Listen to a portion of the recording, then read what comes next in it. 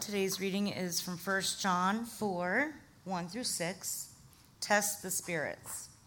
Beloved, do not believe every spirit, but test the spirits to see whether they are from God.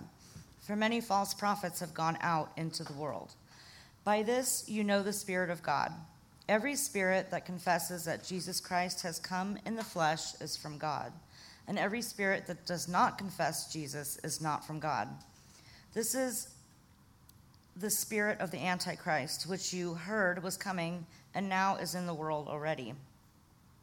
Little children, you are from God and have overcome them, for he who is in you is greater than he who is in the world.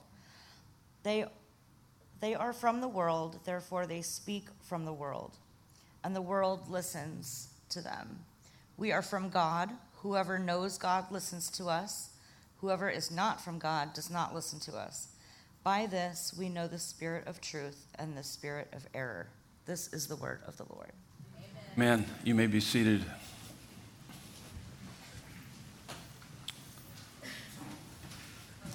Thank you.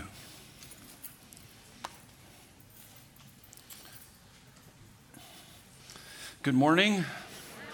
You guys doing well? Yes. Outstanding. Good to have you with us here at Desert Breeze Community Church. There is a couple in this group right here, this first service, that just got married on Friday night. And they're sitting right here, Brian and Liberty Reyna. Why don't you guys stand? Woo-hoo! Congratulations. That's awesome. Look at the glow on them. Yep. That's great. Thank you.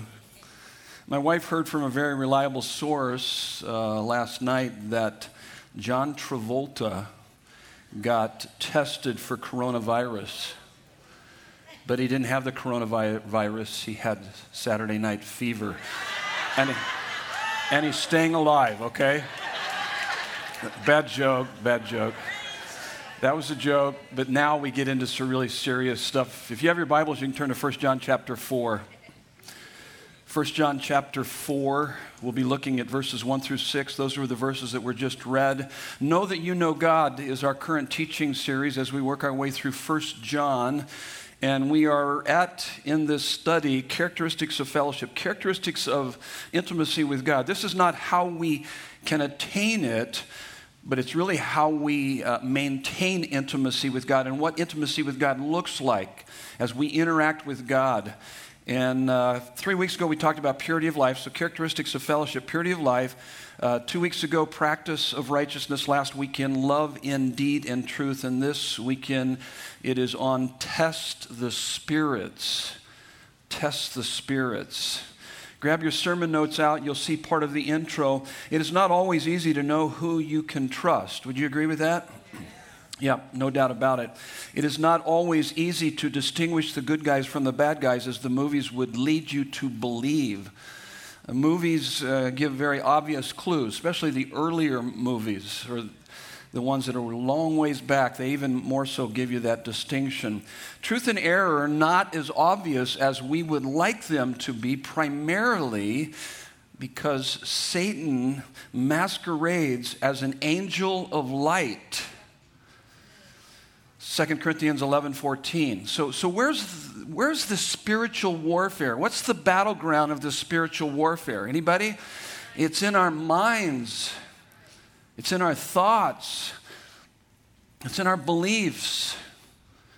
And it tells us in 2 Corinthians 4:4 that the God of this world has blinded the minds of unbelievers so that they cannot see the light of the gospel of the glory of Christ. That's for unbelievers, but what about us believers? Well, Paul says in 2 Corinthians 11:3 through 4, he says that I am afraid that just as Eve was deceived by the serpent's cunning, that somehow your minds may be led astray from your sincere and pure devotion to Christ. Now, how would that happen in our life? Well, it's not the events of life. It's your evaluation of those events that makes you or breaks you. So it's not the people, things, and circumstances of your life, whatever you're facing. It's not making you feel and behave the way you're feeling and behaving. It's your evaluation. It's your interpretive grid. It's your belief system being exposed. And so that's why we really need to guard our hearts, our minds, our lives.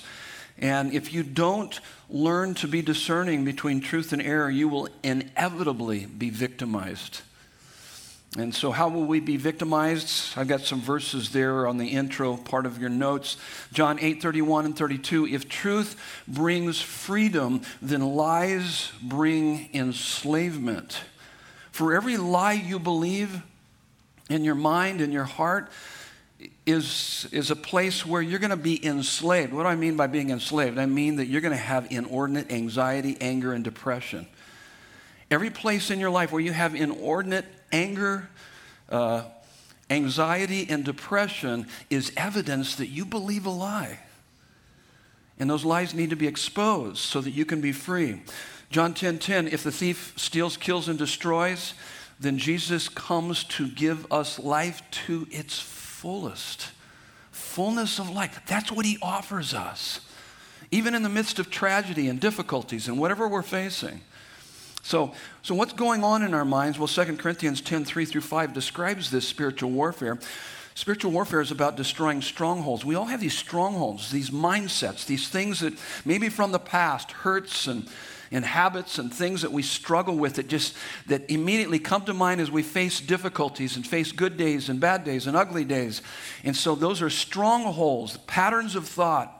And so spiritual warfare is about destroying strongholds, arguments, and every lofty opinion raised against the knowledge of God, and we are to take every thought captive and bring it into the obedience of Jesus Christ. When you find your emotions going off the scale, you got to chase down those thoughts and bring them into the obedience of Jesus Christ so that you can have fullness of life in him and freedom. And so our study answers three questions for us. What is discernment? That's the big idea of this message and this text. So what is discernment? Why should we be discerning, and how should we be discerning? So take a look at your notes there. Here's your first fill in the blank. What's the big idea of this text? Anytime I study a text, I always ask that question, what's the big idea here? What's the big point that he's trying to get across? And then what is he saying about the big idea? So he'll give you a big idea, and then he'll be telling you specific things about that big idea. And so this one it's a command to be discerning. Now, we just finished up last weekend, verse 24, the last verse of chapter 3, and it says, whoever keeps his commandments abides in God, and God in him. And by this we know that he abides in us by the Spirit whom he has given us. So by his Spirit whom he has given us. And then he immediately goes to verse 1, chapter 4, beloved. Terms of endearment. He's just reminding us, don't you realize you are beloved by God? And so he's saying, beloved, do not believe every spirit, but test the spirits. So immediately as I was studying through this and I was thinking about discernment, I had to kind of grapple with the issue of the opposite kind of discernment would be being judgmental.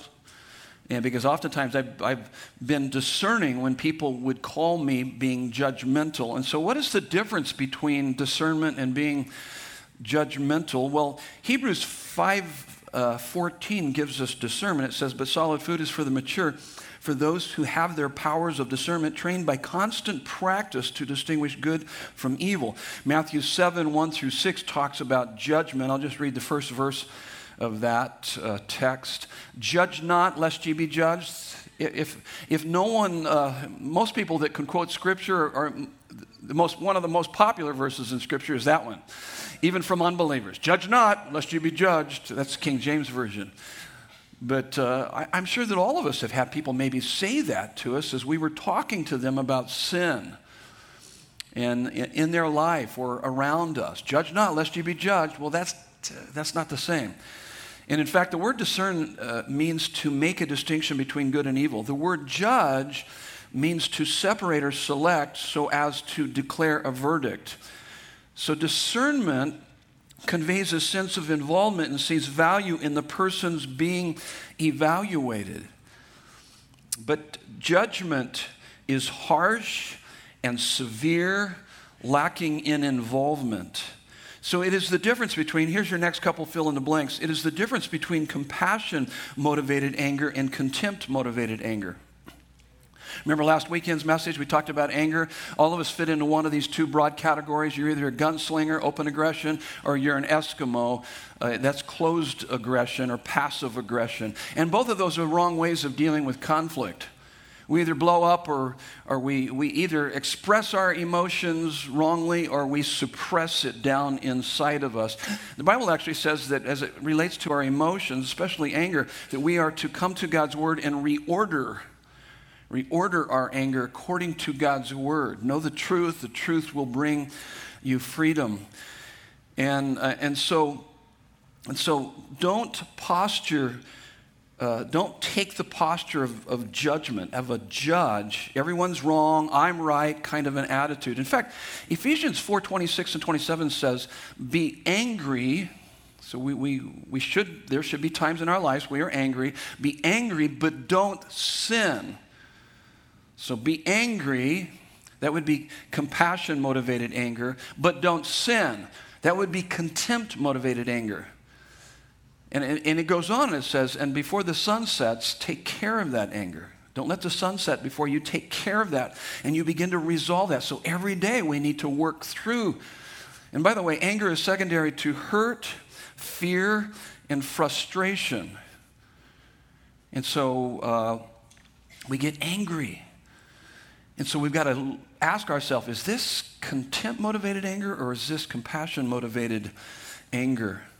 In fact, he even says in Ephesians 4:26 through 27, be angry, but don't sin. Don't let the sun go down on your anger, and do not give the devil a foothold. Believe me, it will be a foothold in your life, and it will bring bitterness, and it will poison you and everybody around you. And so you've got to know the difference between the two. Now, before testing spirits, test your heart. Do I love them, care for them, pray for them, want good for them? Am I willing to be teachable in these circumstances? Is there anything in me that is ungodly, unkind, unloving? Is there anything in me that is motivated by pride? Those would be the questions to make sure that your anger is compassion motivated. Here's the next one. It's the difference between, so we're distinguishing the difference between discernment and being judgmental. It's the difference between focusing on the problem or focusing on the person. So just keep in mind, when we focus on the person, people who say they are Christian are innocent until proven guilty of their false beliefs. So always keep that in mind. Do real primary research on someone's current beliefs. Not everything on the internet can be trusted. You guys know that. Probably, I bet there's a real small percentage of what is on the internet that you can actually trust. And so you guys know what I mean when you do primary research? Because most of the things on the internet are all secondary and third hand and fourth hand, and it's just continuing to spin out of control. So do primary research. Go to the person or the organization and do a little research. And so keep in mind also, people grow and change their minds and learn. I don't agree with everything I have ever said in the last 29 years at Desert Breeze. I look back on earlier messages and I go, oh my goodness, what was I thinking? And so we're talking about the difference between discernment and being judgmental. Here's the next one. What you are trying to defend, what are you trying to defend and what are you trying to destroy? You need to answer that question. So it is the difference of what you are trying to defend and what you are trying to destroy. So anger is energy aroused to defend something we love and destroy something we hate. So here's the question you need to ask yourself. Am I trying to defend the truth and destroy the false teaching? Or am I trying to defend my ego and idol? 9 times out of 10, when we get angry, it's typically our ego or an idol. especially contempt-motivated anger. So, or am I trying to defend my ego or an idol and destroy the false teacher or the person? Now, I want you to always know this here at Desert Breeze, that we are a church of what we are for, not what we are against. We are a pro-movement, not an anti-movement. Therefore, we should be spending more of our time talking about what we are for, which I believe we do, especially up front here. So we should be spending, and especially in our small groups and throughout this church, we should be spending more time about what we are for. We are for the gospel. We are for people encountering Christ. We are for life change that comes as a result of knowing and experiencing the gospel. And so we need to talk more about what we are for and less about what we are against. Now, why should we be discerning? Next question. Because false teaching is a big problem. Look at verse 1 again from the text. He says, test the spirits to see whether they are from God. Notice the distinction, whether they are from God. For many false prophets have gone out into the world. So there is a spirit behind every teaching. Therefore, we must discern whether it is truth or error, or whether it comes from the Spirit of God or a demonic spirit. So let me ask you this question. You can answer out loud here. How often are we warned against false prophets in the Bible? Very little or very much? Very much.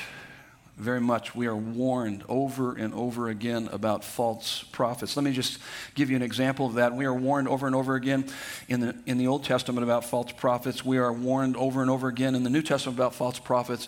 In the Sermon on the Mount, Matthew 7, Jesus warned about false prophets. Paul warns about false prophets repeatedly in his letters to the churches. Peter essentially writes an entire letter warning about false prophets. That's 2 Peter.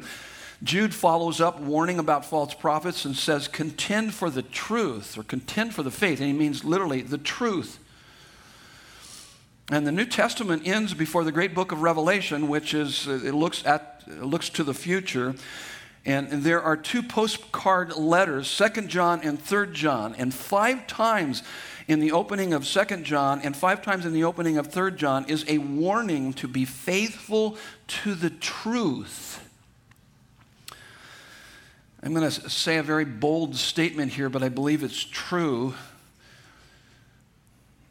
that most of the religious and spiritual teaching in America is false teaching.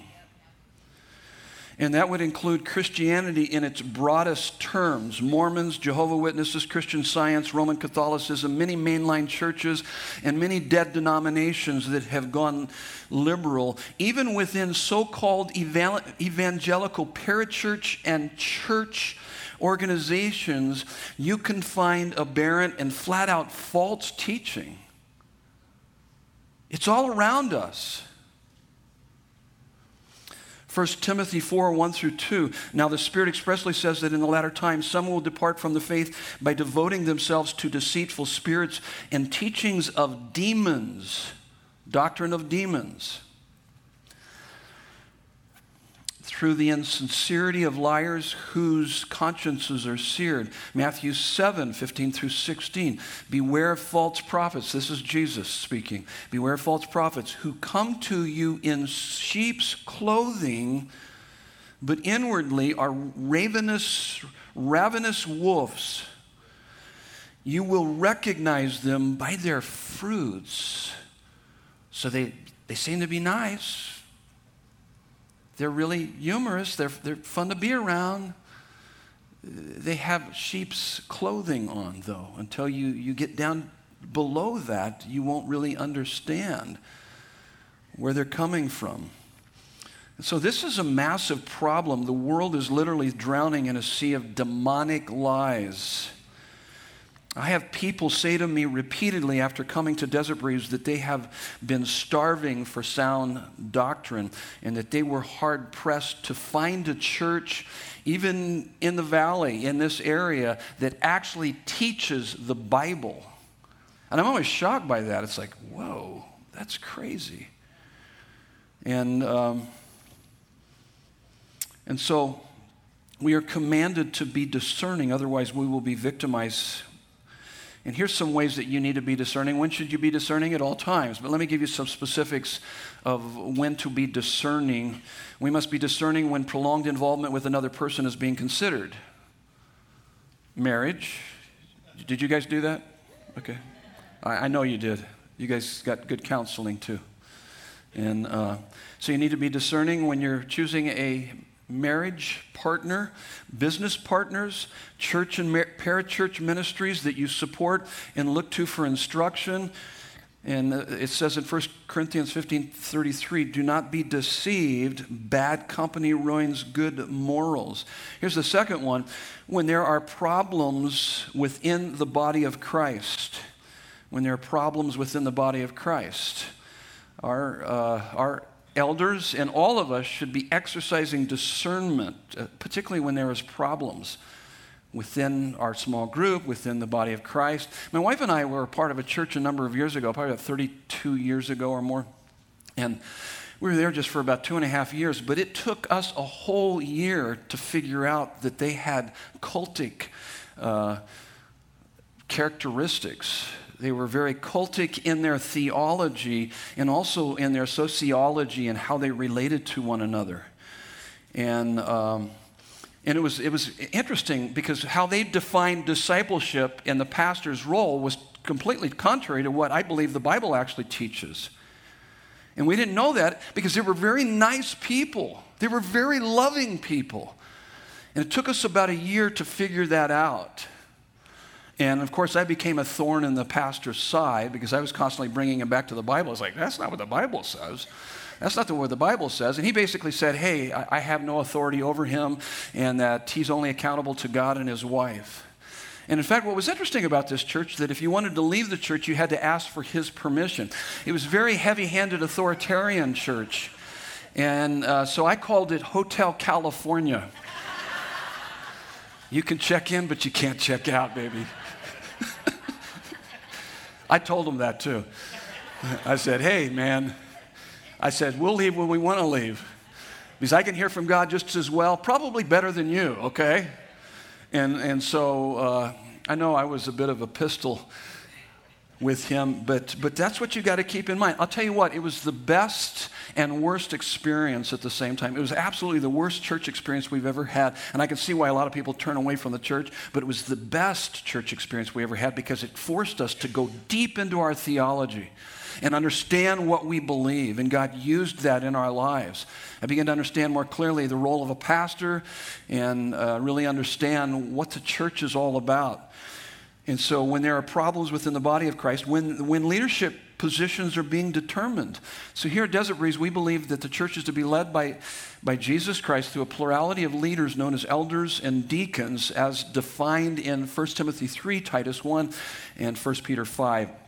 And we also need to be discerning when we are distinguishing truth from error. Truth from error. And so how should we be discerning? How should we be discerning? He gives us 3 tests here in our text. And the first one is the Jesus test. The second one is the Holy Spirit test. And the third one is the Bible test. Let's take that first test, the Jesus test. What do they say about Jesus? Look at verse 2 of our text. By this you know the Spirit of God. So he's going to tell us, how can we know the Spirit of God from demonic spirits working? By this you know the Spirit of God. Every spirit that confesses that Jesus Christ has come in the flesh is from God. Now, the word confess is more than just agreement with facts in the head. It's an appetite for God in the heart that exceeds all other appetites. It's like, I'm going to give my life to Him. I've surrendered my life to Him. I'm walking with Him. I'm loving Him. I'm enjoying Him. That's what that word confess means. And then he says, and every spirit that does not confess Jesus is not from God. This is the spirit of the Antichrist, which you have heard was coming and now is in the world already. Jesus in Mark 13:22 said this, for false Christ and false prophets will arise and perform signs and wonders to lead astray, if possible, the elect. Signs and wonders. There are people that perform signs and wonders, and they will lead people astray. That's what Jesus was warning about. Now, on our website, DB website, we have our statement of faith. So I'm going to read the statement of faith for Jesus right here so you kind of really fully understand it. There's a lot here. I'm not going to unpack it all, but we're going to talk a little bit about it. But we believe in Jesus Christ, God's only begotten Son, conceived by the Holy Spirit. We believe in his virgin birth, hypostatic union, which means he's 100% God, 100% man. Hypostatic union, sinless life, miracles and teachings, his substitutionary atoning death, bodily resurrection, ascension into heaven, perpetual intercession for his people, and his personal visible return to earth. We believe that in his first coming, he bore our judgment. He bore our judgment, and in his second coming, he will bring judgment. So in his first coming, he bore our judgment and inaugurated the fulfillment of the kingdom of God. In his second coming, he will bring judgment and consummate his kingdom. It's on your notes there. There's a number of verses that support that. I love the story of David Platt in 1 Minute Apologetics, the Gospel Coalition on Instagram. I watched it this last week, and David Platt was in another country in front of a temple with two other guys from other religions. And they were talking about how all three of their religions were fundamentally the same, with just a few superficial differences. And then David spoke and said, it's almost as if you guys see God at the top of the mountain and we are all at the bottom of the mountain. And I may take this path up to the top of the mountain and you may take another path and still someone else might take another path. But in the end, we all end up in the same place. And they smiled and said, exactly, you understand. Then David Platt said, what if I were to tell you that at the top of the mountain, that the God at the top of the mountain didn't wait for us to find our way up to him, but he came down from the mountain to find us? And they both said, that would be great. And then David said, this is the difference. This is the difference. The gospel is the good news about the true story of Jesus Christ coming from heaven to earth to conquer sin, death, evil, and reconcile us back to God through his life, death, and resurrection. And all who repent and believe in him have everlasting life. I never get tired of the gospel. I want to hear the gospel every day. I remind myself the gospel. I preach the gospel to myself every day. Otherwise, I know I will not survive in this world. And so you need to do the same. So what does it mean? What does it mean to repent and believe? Repenting and believing in Christ is about finding so much indescribable and indestructible joy in the beauty and the glory of who Jesus is and what he's done for you that it ruins you for anything else. One of my favorite verses is Matthew 13:44. The kingdom of heaven is like a treasure. It's really my life verse. The kingdom of heaven is like a treasure hidden in a field which a man found and covered up. Then in his joy, he goes and sells all. Notice that. In his joy, he goes and sells all that he has and buys the field. So what is that telling us? Well, it's telling us this. We have in Christ, what we have in Christ is so valuable that if we were to lose everything in order to have him, it would be a joyful exchange. There's nothing like having Christ at the center of your life. So the spirit of the Antichrist is anything that confuses you about Christ, distracts you from Christ, leads you to deny Christ with your words, your deeds, or in your heart. It is anything that keeps the Son of God from being at the center of your life. Just as the sun is at the center of the solar system, otherwise it would be quite catastrophic.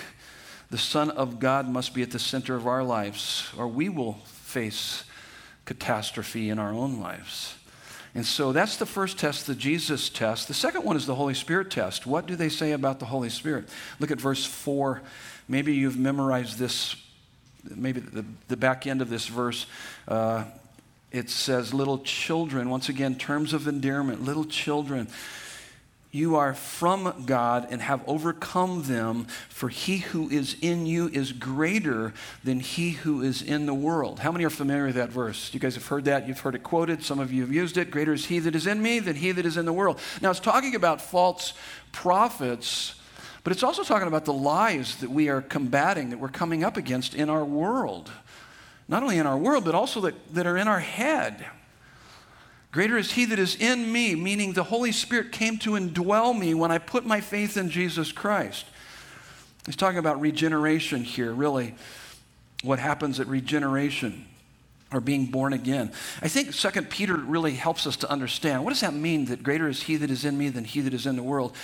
2 Peter 1:3, his divine power has given us everything we need for life and godliness through the knowledge of him who has called us by his glory and goodness. His divine power is in us. That is amazing. Greater is he that is in me than he that is in the world. What are you facing? It doesn't compare to what you have in Christ Jesus.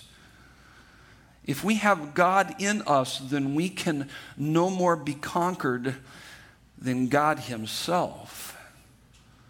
Now, let me talk a little bit about this current crisis that we're in, corona crisis, or let me just talk about crisis in general, because you need to have a good theology for crisis. And I believe that Christians should be, if they have a good theology, they should be responding differently than everybody else. There's mass panic out there. Just a lot of craziness. And I can't help but believe that it's because they don't have the hope that we have. And so you don't want to panic. You don't want to be passive, but you want to be prayerfully prepared, as has been said.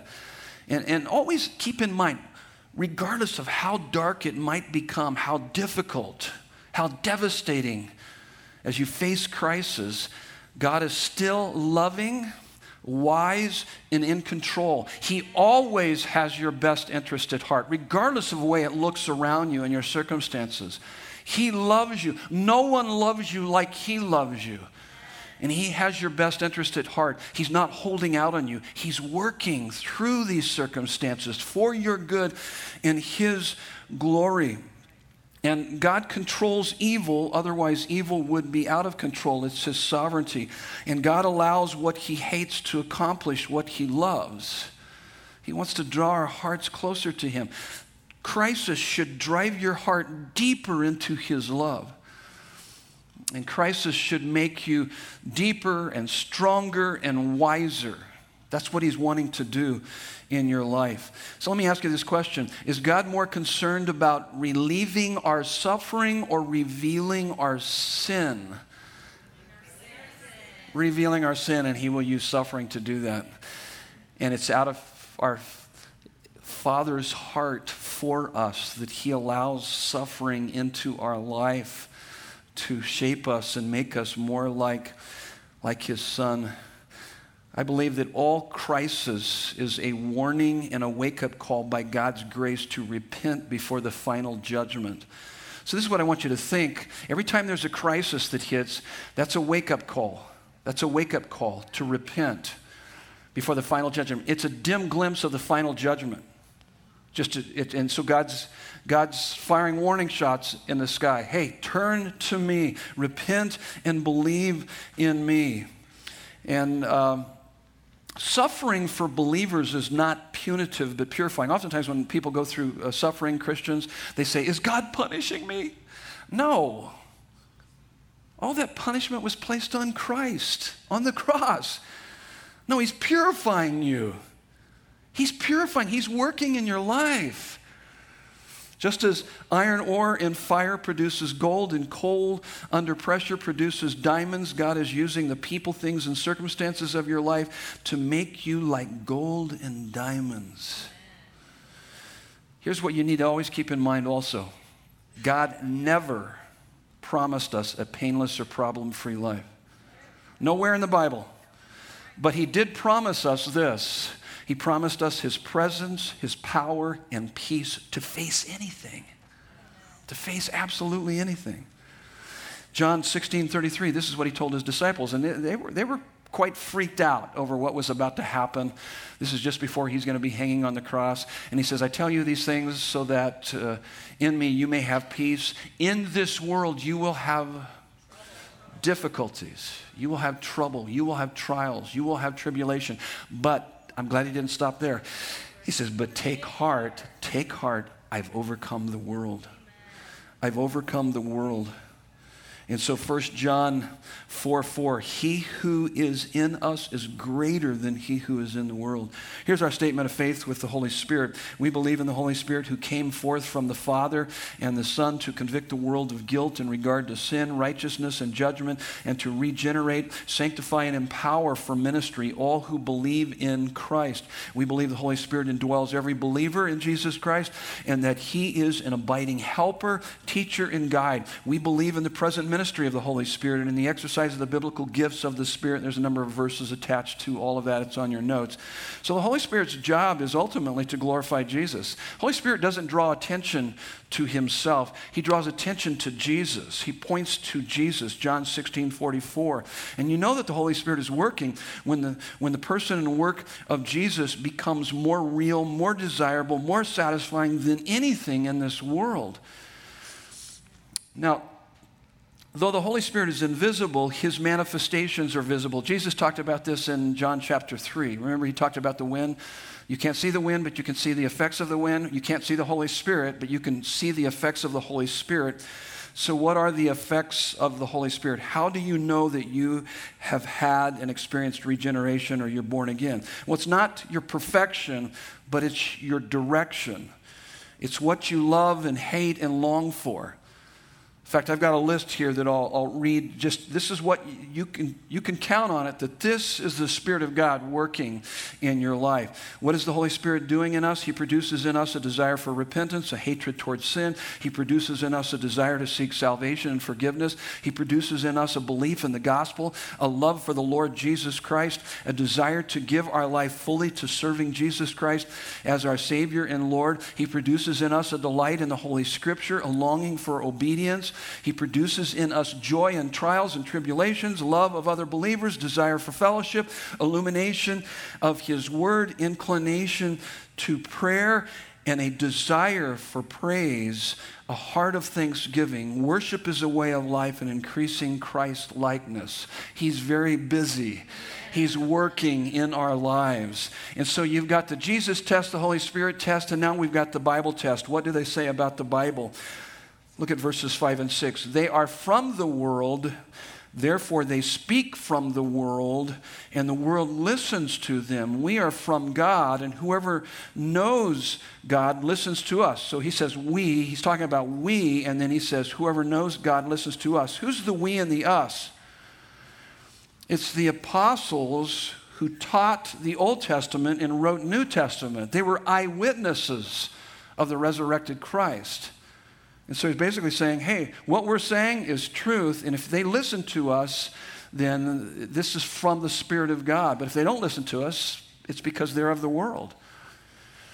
And so he says, he goes on, he says, whoever is not from God does not listen to us. By this we know the spirit of truth and the spirit of error. So here's our statement of faith as it relates to God's Word. We believe that the Scriptures of the Old and New Testaments are the Word of God, fully inspired, the infallible rule of faith and practice, and that they are to be interpreted according to their context and purpose in reverent obedience to the Lord who speaks through them in living power. So let me just very quickly explain to you what a false prophet is not. A false prophet is not someone who said something in error. We can all do that. A false prophet is not someone you disagree with on open-handed issues. You guys know what open-handed issues are? It's non-essential Christian doctrine. So you need to know the difference between essential and non-essential Christian doctrine. So non-essential, we can debate it, we shouldn't divide over it. But essential Christian doctrine, that's what we divide over. We want unity there. So you need to know the difference between the two. A false prophet is not someone who is in the process of learning and changing. See, a false prophet is intentional about what they're saying. And it is not a mistake. And they know what they are saying and doing. It is on close-handed issues, essential Christian doctrine. They are devoted to compelling others to embrace their aberrant and false theology. Any person or group of people that doubts, denies, demeans, and distorts God's word is not from God.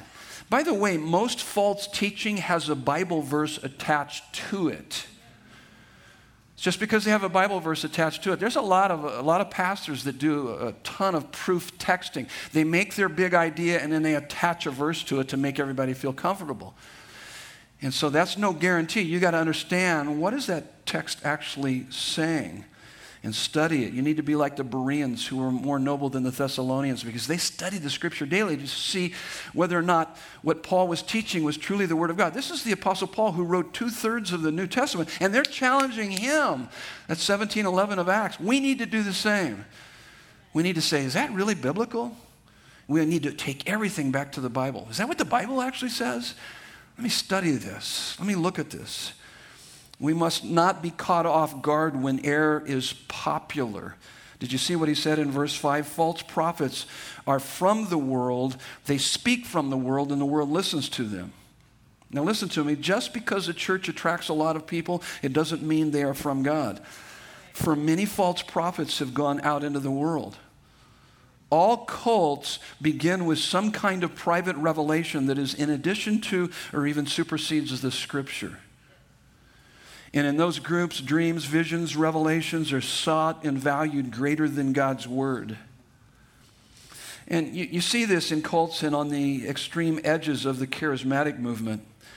God certainly speaks to us through thoughts, ideas, impressions, dreams, and visions, but they should never take precedence over God's word. Everything should be filtered through God's word. In fact, we need to constantly go back to God's word to validate whatever we're experiencing, whatever we're hearing. That's really, really important. The objective truth of God's word. So much of false teaching boils down to the same thing. Your ultimate authority becomes something other than the objective standard of God's word.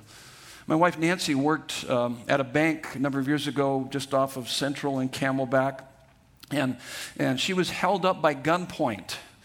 And she was quite frightened. I went down to the bank on that day, and she told me that, I began to ask her questions about that, and she told me that she, in her discernment, felt that there was something a little off. He wasn't their usual customers coming in there. So she was very familiar with the layout. She had been there for quite a while, knew the customers that come in and out of that, and she was able to kind of spot that when he came up.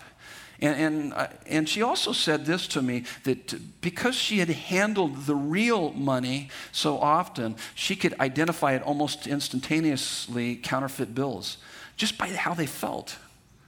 And then she'd glance down and go, sure enough, yeah, that's a counterfeit bill. So what am I saying? Is that we need to be so familiar with the truth.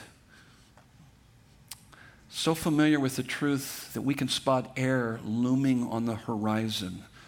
Otherwise, you will be victimized. Let's pray and prepare our hearts for communion here this morning. So, Father God, in the name of your Son, through the work of the Holy Spirit, based on the authority and the infallibility of your word, may we be better at testing the spirits and not be gullible, but be more discerning. Help us to see that the best defense against the lies in this world and in our head is the rehearsal of your word in our heart, and to be connected to a local church family that teaches the full counsel of your word. And God, we also pray that you would protect us against this coronavirus and give wisdom to our city, state, national health experts and leaders to fight this virus. Use this crisis to bring people throughout this world to repentance and faith in you. And may we be people abounding in hope regardless of what happens, for your glory and our joy. In Jesus' beautiful name. And everyone said, amen. You can see there's 3 stations here. They'll be handing you those elements. Take those elements back to your seat, and I will walk us through the process. So the women's ministry here at Desert Breeze for this whole year are memorizing verses every month. I love it. And so I decided to go along with them and memorize the verse for this month. And it's absolutely a wonderful verse. It's 15:13 of Romans.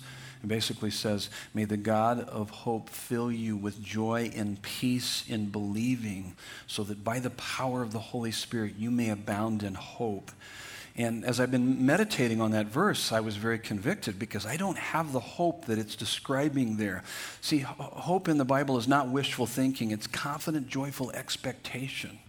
I just thought, man, sometimes I get too down about my circumstances and the people around me and all that's going on. And so the Lord began to use that to convict me. I should be abounding in hope if my eyes are on Christ Jesus. And so it's helped me to repent and believe in Him. It's helped me to say, wait a minute, I want that confident, joyful expectation that regardless of what's going on in my life, He's for me, He's not against me, He loves me, He's going to take care of me, He always has my best interest at heart. Nothing can separate me from His love. That's what we want more than anything. And these communion elements represent that guarantee.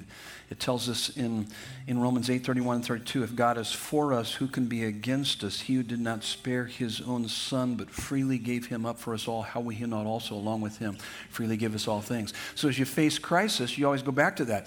Wait a minute, God, if you didn't spare your own Son to take care of my worst problem, which would be to be alienated from you for all eternity, you brought me in, you brought me up close and personal to you. If you didn't spare your own Son to take care of that, you're not going to spare anything else in taking care of me. So God, I put my trust in you.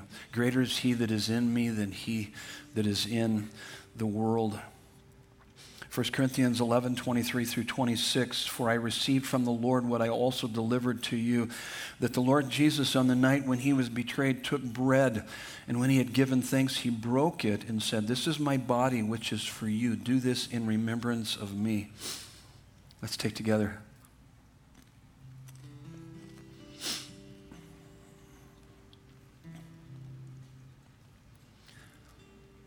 In the same way also He took the cup after supper, saying, this cup is the new covenant in my blood. Do this as often as you drink it in remembrance of me. For as often as you eat this bread and drink this cup, you proclaim the Lord's death until He comes. Let's drink together.